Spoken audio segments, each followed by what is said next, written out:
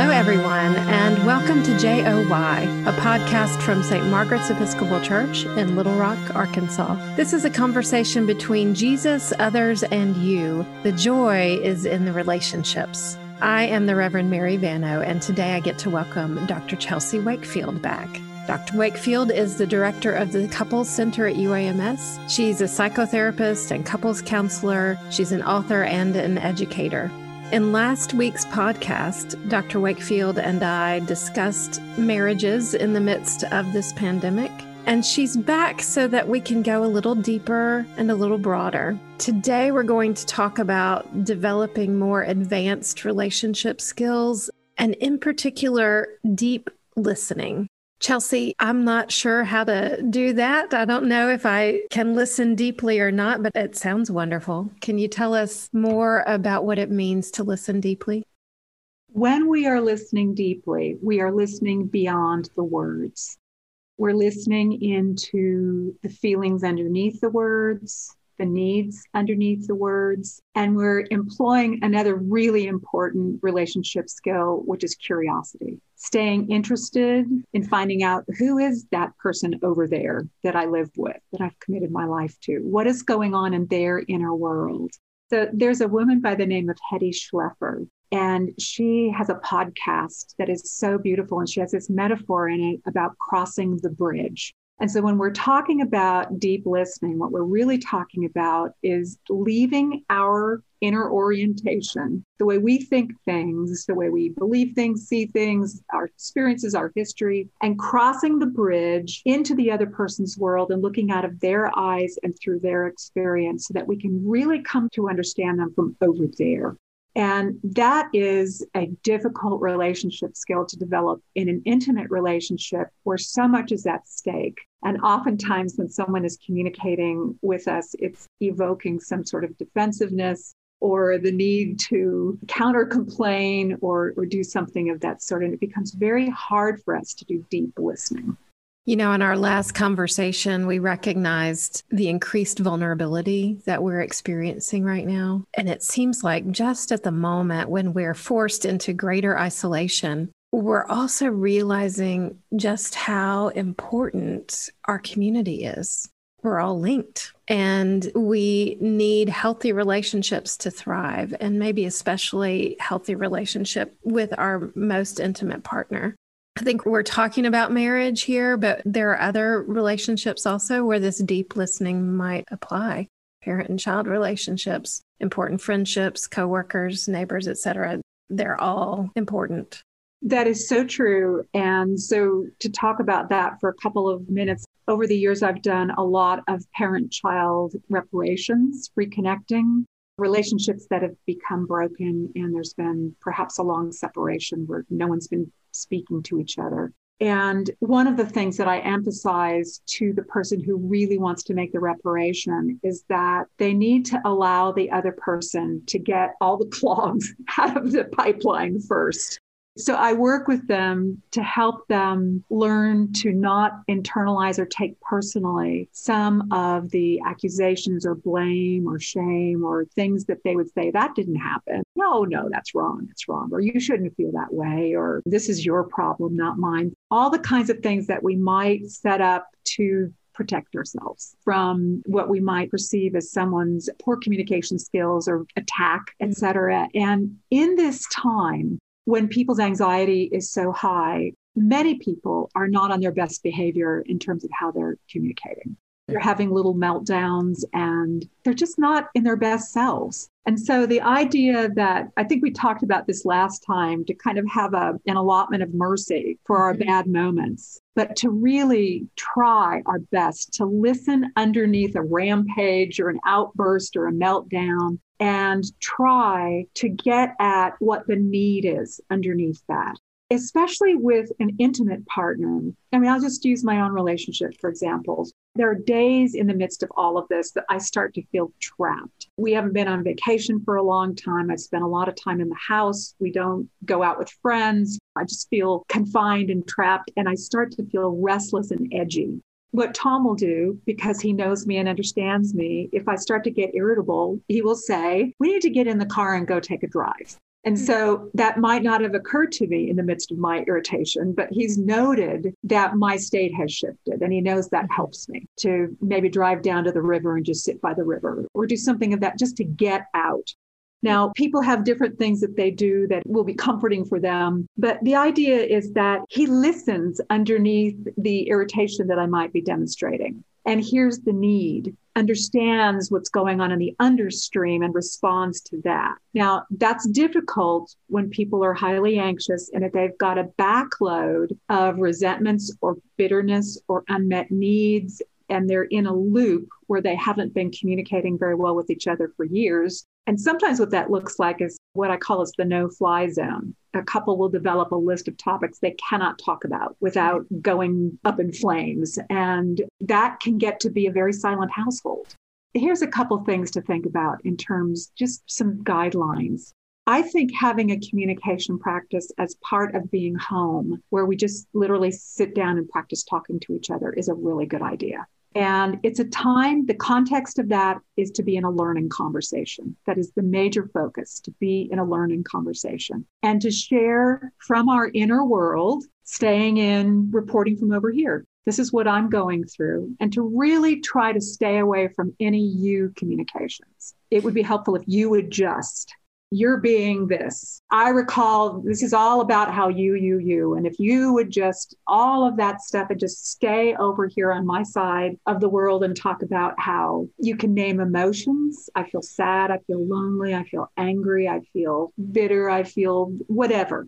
And the other person is practicing listening deeply and thinking to themselves, what does this person need in this moment? So rather than internalizing it and perhaps counter-complaining and saying, well, the only reason I did that is because you did this. And now we're in a tennis match where, we're just batting the ball back and forth. You did this, and well, you did this. And if you didn't do this, I wouldn't do this. And those conversations go nowhere. And what we really need to spin that around and get the focus on two things. Number one, compassion, learning a little bit more about the history of this person over there. Why does this matter so much? What is it touching into? What is the need?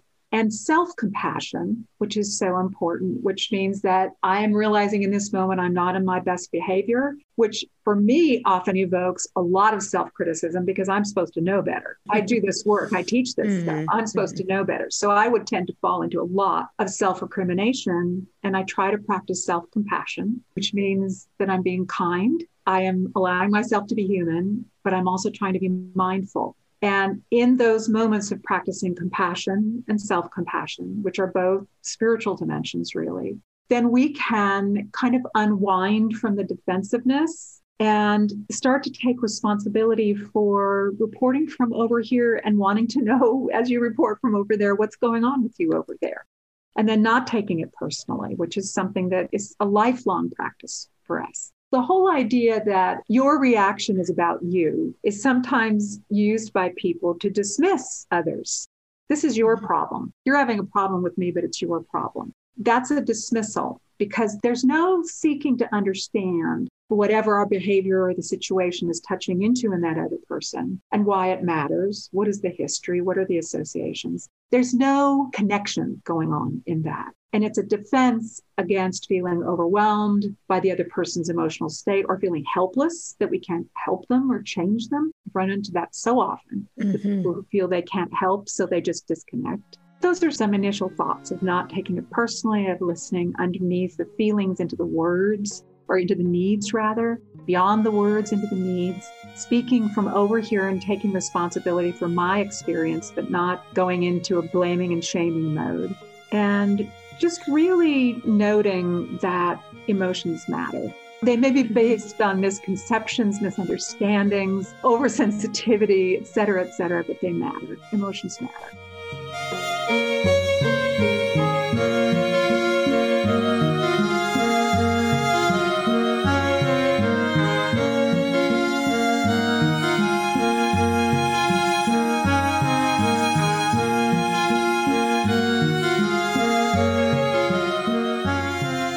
So I hear you suggesting that perhaps this deep listening is both a listening to oneself and to the other. So if I'm going to speak about my world, I need to be willing to look at my world, which requires sort of an aerial view. I've got to step out of it long enough to go, okay, what's going on with me? And then to be able to express that to the other. And then I've got to apply that same curiosity to what does this other need? What does this partner need? What are they experiencing?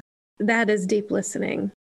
Over the course of my ministry, I've done some study on the family systems theory. And one of my takeaways from that study has been that I really can't work to fix other people with whom I'm in a relationship. Not surprisingly, most people don't respond very well to being fixed by someone else.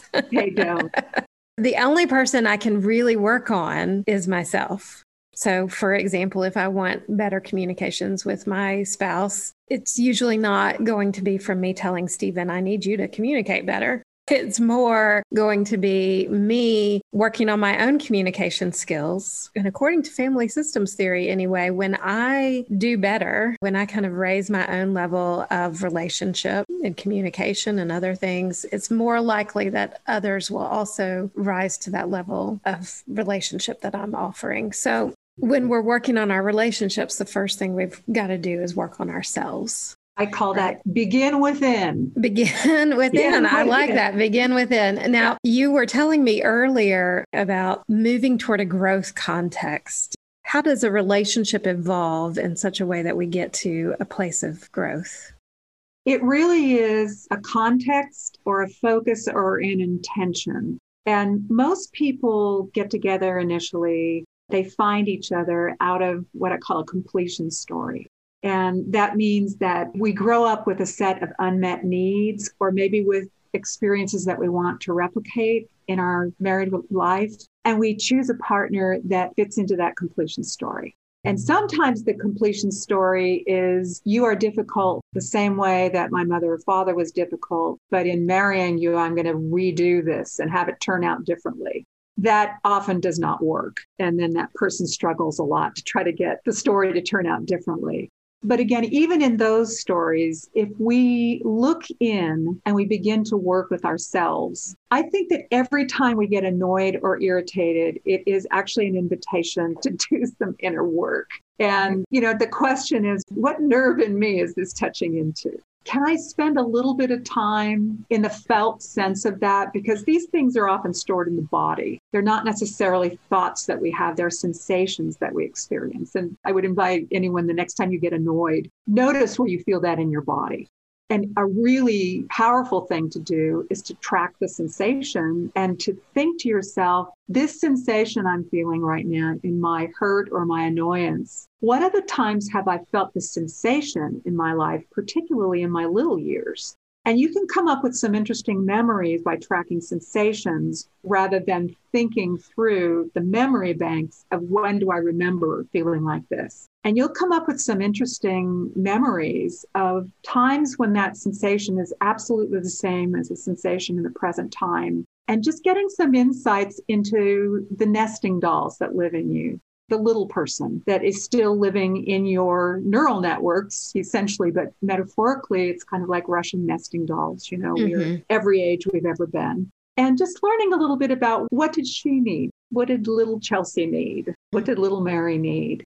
And how is that need still carried in me, a need and a longing that I'm assigning to my partner to be different, where it's something that I need to just attend more to how that need can be met in a variety of ways. We get very stuck in forms. It has to come through this way. We even do that when we're treating sexuality as a way of getting an affirmation need met or a connection need met. It's like I'm an attractive person need met. It's not so much about the sex, it's about the affirmation. But if we never feel worthwhile, it doesn't matter how much sex we have, we'll never really feel whole. We'll never really feel affirmed, and we'll just need more and more and more and complain more and more and more about how I'm not getting enough sex or whatever.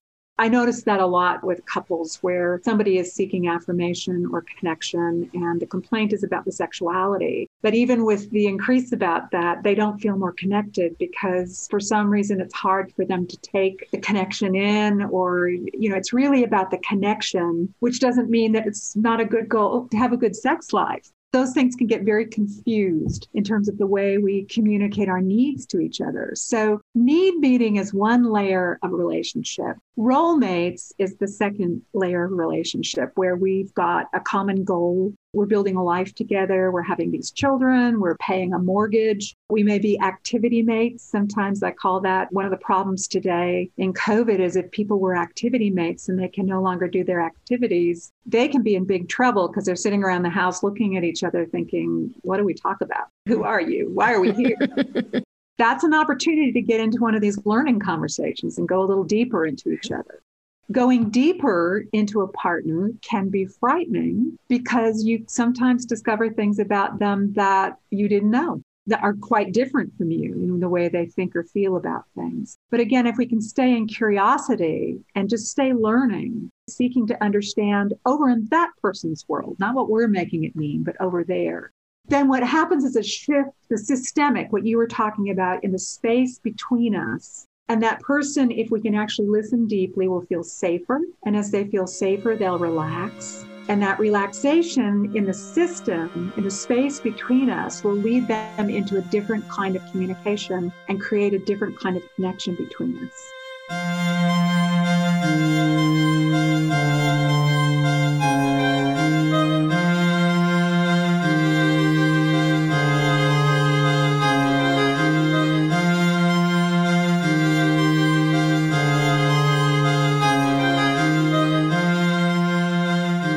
So I wonder if it would work for us to work with an example.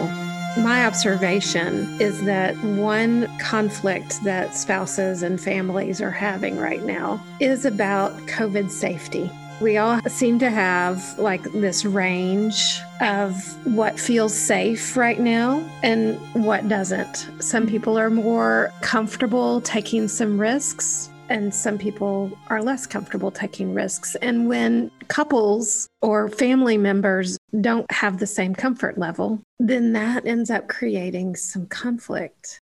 You've talked about moving from sort of a needs mindset to maybe then a role mindset, and then ultimately, hopefully, to a growth context. It's really interesting that you'd bring this up because it's been a topic in some of my sessions.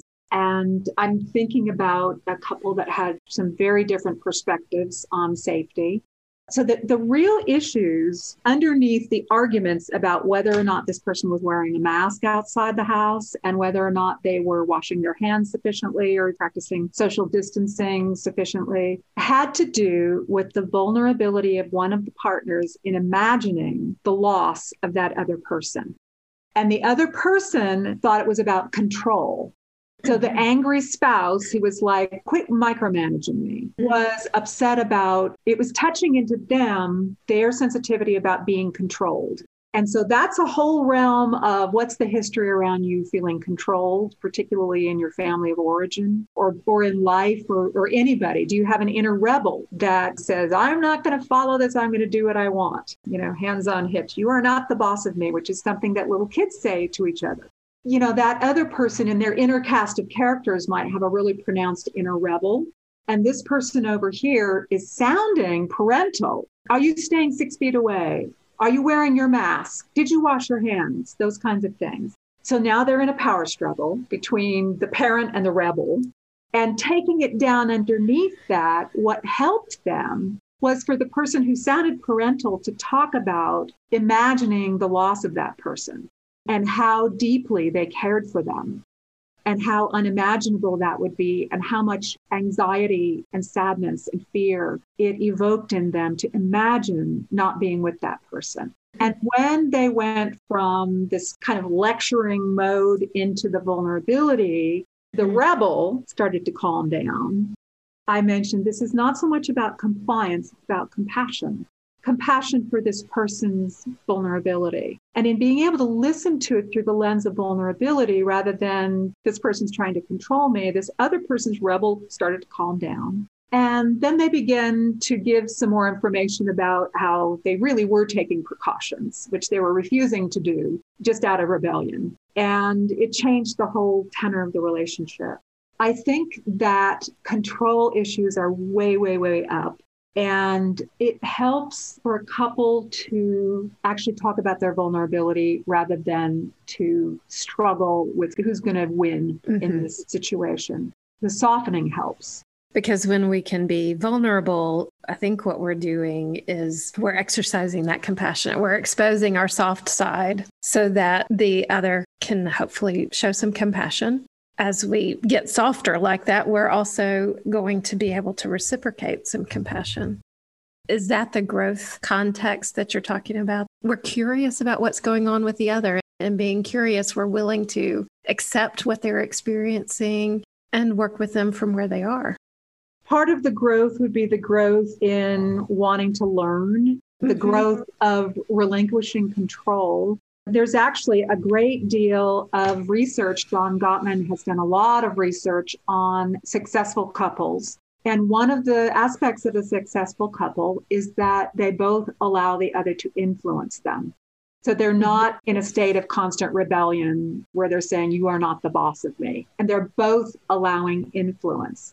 I see this also a lot in parenting. It's like one of them will become the permissive parent and the other will become the punishing parent.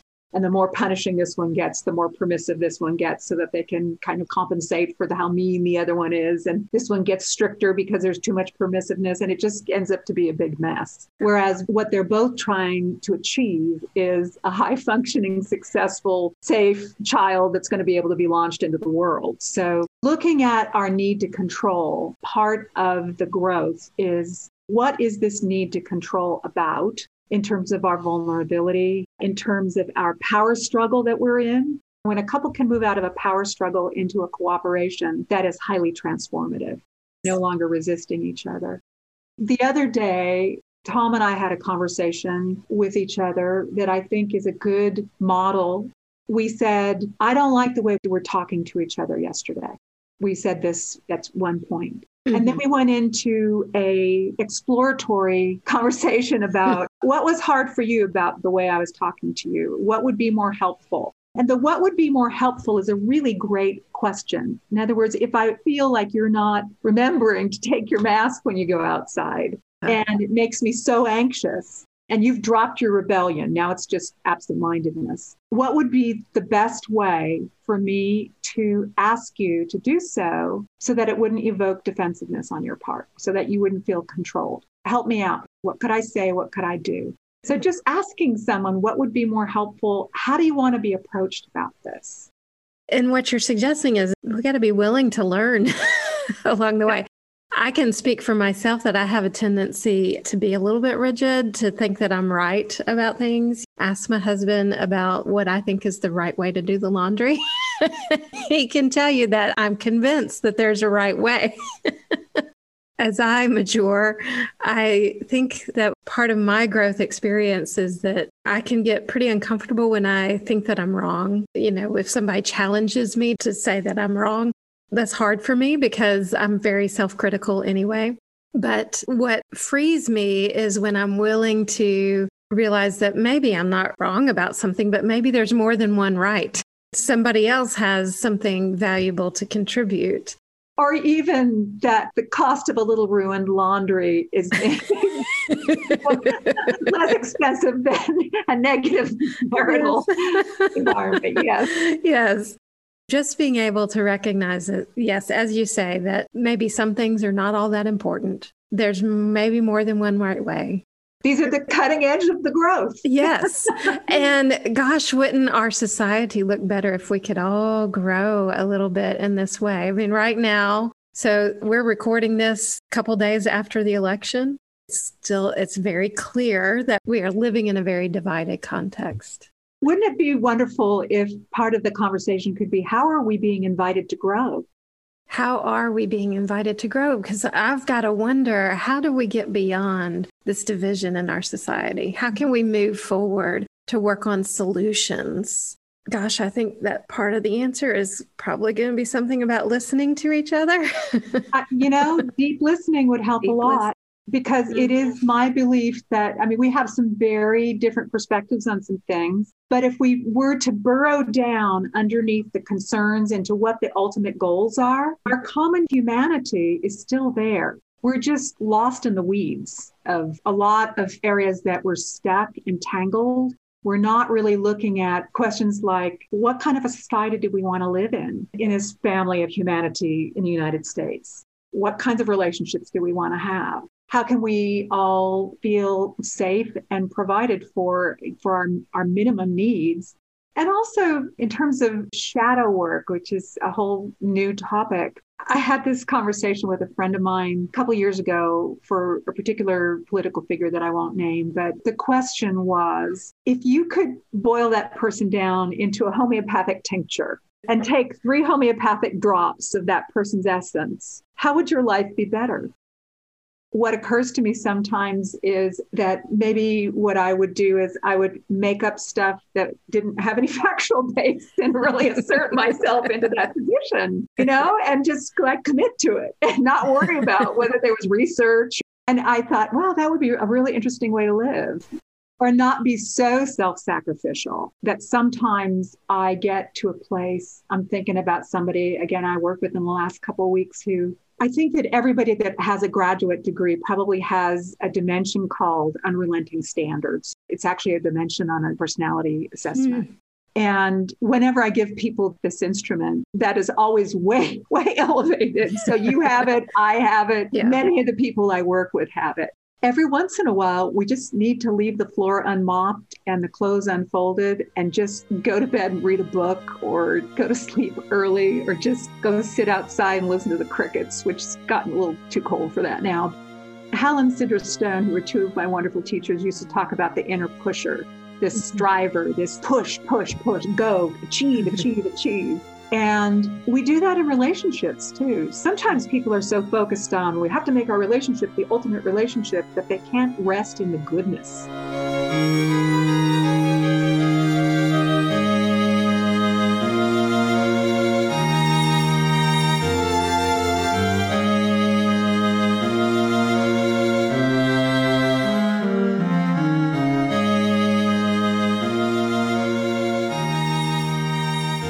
In one of our previous conversations, Chelsea, you talked about choosing to think in tighter time frames. Do you remember this? That I think you were saying that this was a tool for maybe more productive thinking or living, that we just take things moment by moment and day by day, kind of a 1 year at a time strategy.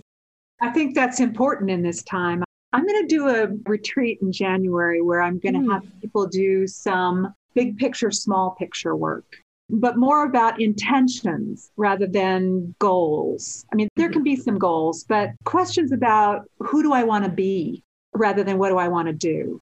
So to be in a tighter time frame, in terms of the big time frame, I think there's a life, there's 5-year, 10-year lifetime goals. Then there's eternity. And if we think about the really big picture, the things that we're just striving for in the 1 year context or the 1 day context start to look a little bit different. There's a lot of wisdom in the 12-step programs when they talk about 1 day at a time. And sometimes we have to do 5 minutes at a time or an hour at a time because we're heading into some further difficulties, regardless of who ends up in the White House, that have to do with illness and economics and things of that sort. So we're going to need to shift away from the kinds of goals that can be measured by our bank account. Certainly having a goal of food in the cupboard is a pretty important goal for many people, and we need to all be thinking about that people have food in the cupboard. It's kind of like in this day, who do I want to be? How do I set my center? When I was a child, I grew up singing a particular hymn based on a prayer in my daily chapel at school. Some of you will know this. Day by day, dear Lord, of thee 3 things I pray: to see thee more clearly, love thee more dearly, and follow thee more nearly, day by day. In my daily prayers, I've identified, and this evolves, but I have identified who I want to be. And so in my prayer each morning, I pray for God to help me be that person. And then sometimes I forget. Most days I forget as the day goes on. But each day I'm grounded in this idea that, I want to be a loving spouse to Stephen. and I want to be a supportive parent to my children. And I hope to be a persevering priest for this church. So when I am going about my day, those ideas shape the way I choose to engage with others, I hope. It's interesting that you talk about that particular song, because I was just recently writing about how when we listen deeply and seek to understand and drop our projections, we can actually see our spouses more clearly and love them more dearly day by day. It's hard for me not to sing to our audience, but I'm going to spare them. One of the unique things about the Christian faith that I love is our understanding of God as Trinity, which is a paradox. It's a hard thing to think about and teach about, but it is what Christians believe, that God is Father, Son, and Holy Spirit. As difficult a concept as that is, if we allow ourselves to sit with that mystery, what we see is that we are claiming that God exists in relationship. We believe that God is love. And to make that claim is to say that God needs others. Love needs others. We can't have love without a relationship. So in the Trinity, each is unique, each has its role to play, but they are engaged in this eternal dance. And where I really love Trinitarian theology is where we start to talk about how God, as Trinity, Father, Son, and Holy Spirit, Creator, Redeemer, Sustainer, is constantly moving and inviting us every day, day by day, into this relationship. I think relationship is at the heart of our faith.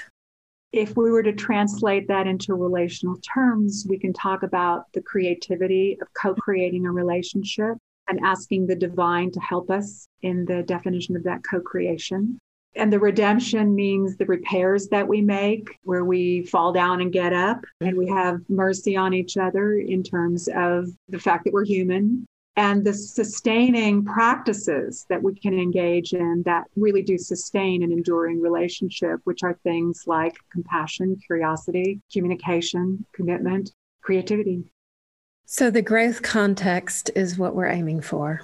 We're not done learning. We're never done learning, but I think that maybe our joy is complete for today. Before we go, I want to remind our listeners about your website, chelseawakefield.com. In the description for this podcast, I will also put the phone number for the Couples Center at UAMS. If anybody would like to do some work with Chelsea, you'll have that resource. And Chelsea, I want to thank you for joining me for not just one, but for 2 conversations. It's been a real treat. Thanks for inviting me. I think we can all benefit from learning to have better, healthier relationships and deeper listening. Thanks again to all of our listeners. And before we go, again, I also want to invite all of you who are listening to send me some questions. I'm getting ready to do another Q&A episode. And so specifically this time around, the seasons of Advent and Christmas are coming up. And if you have questions on your mind, if you'd like to learn something more about that season, please email me. My email address is mvano@stmargaretschurch.org. Please do listen again next time. And remember that our JOY is not complete without you.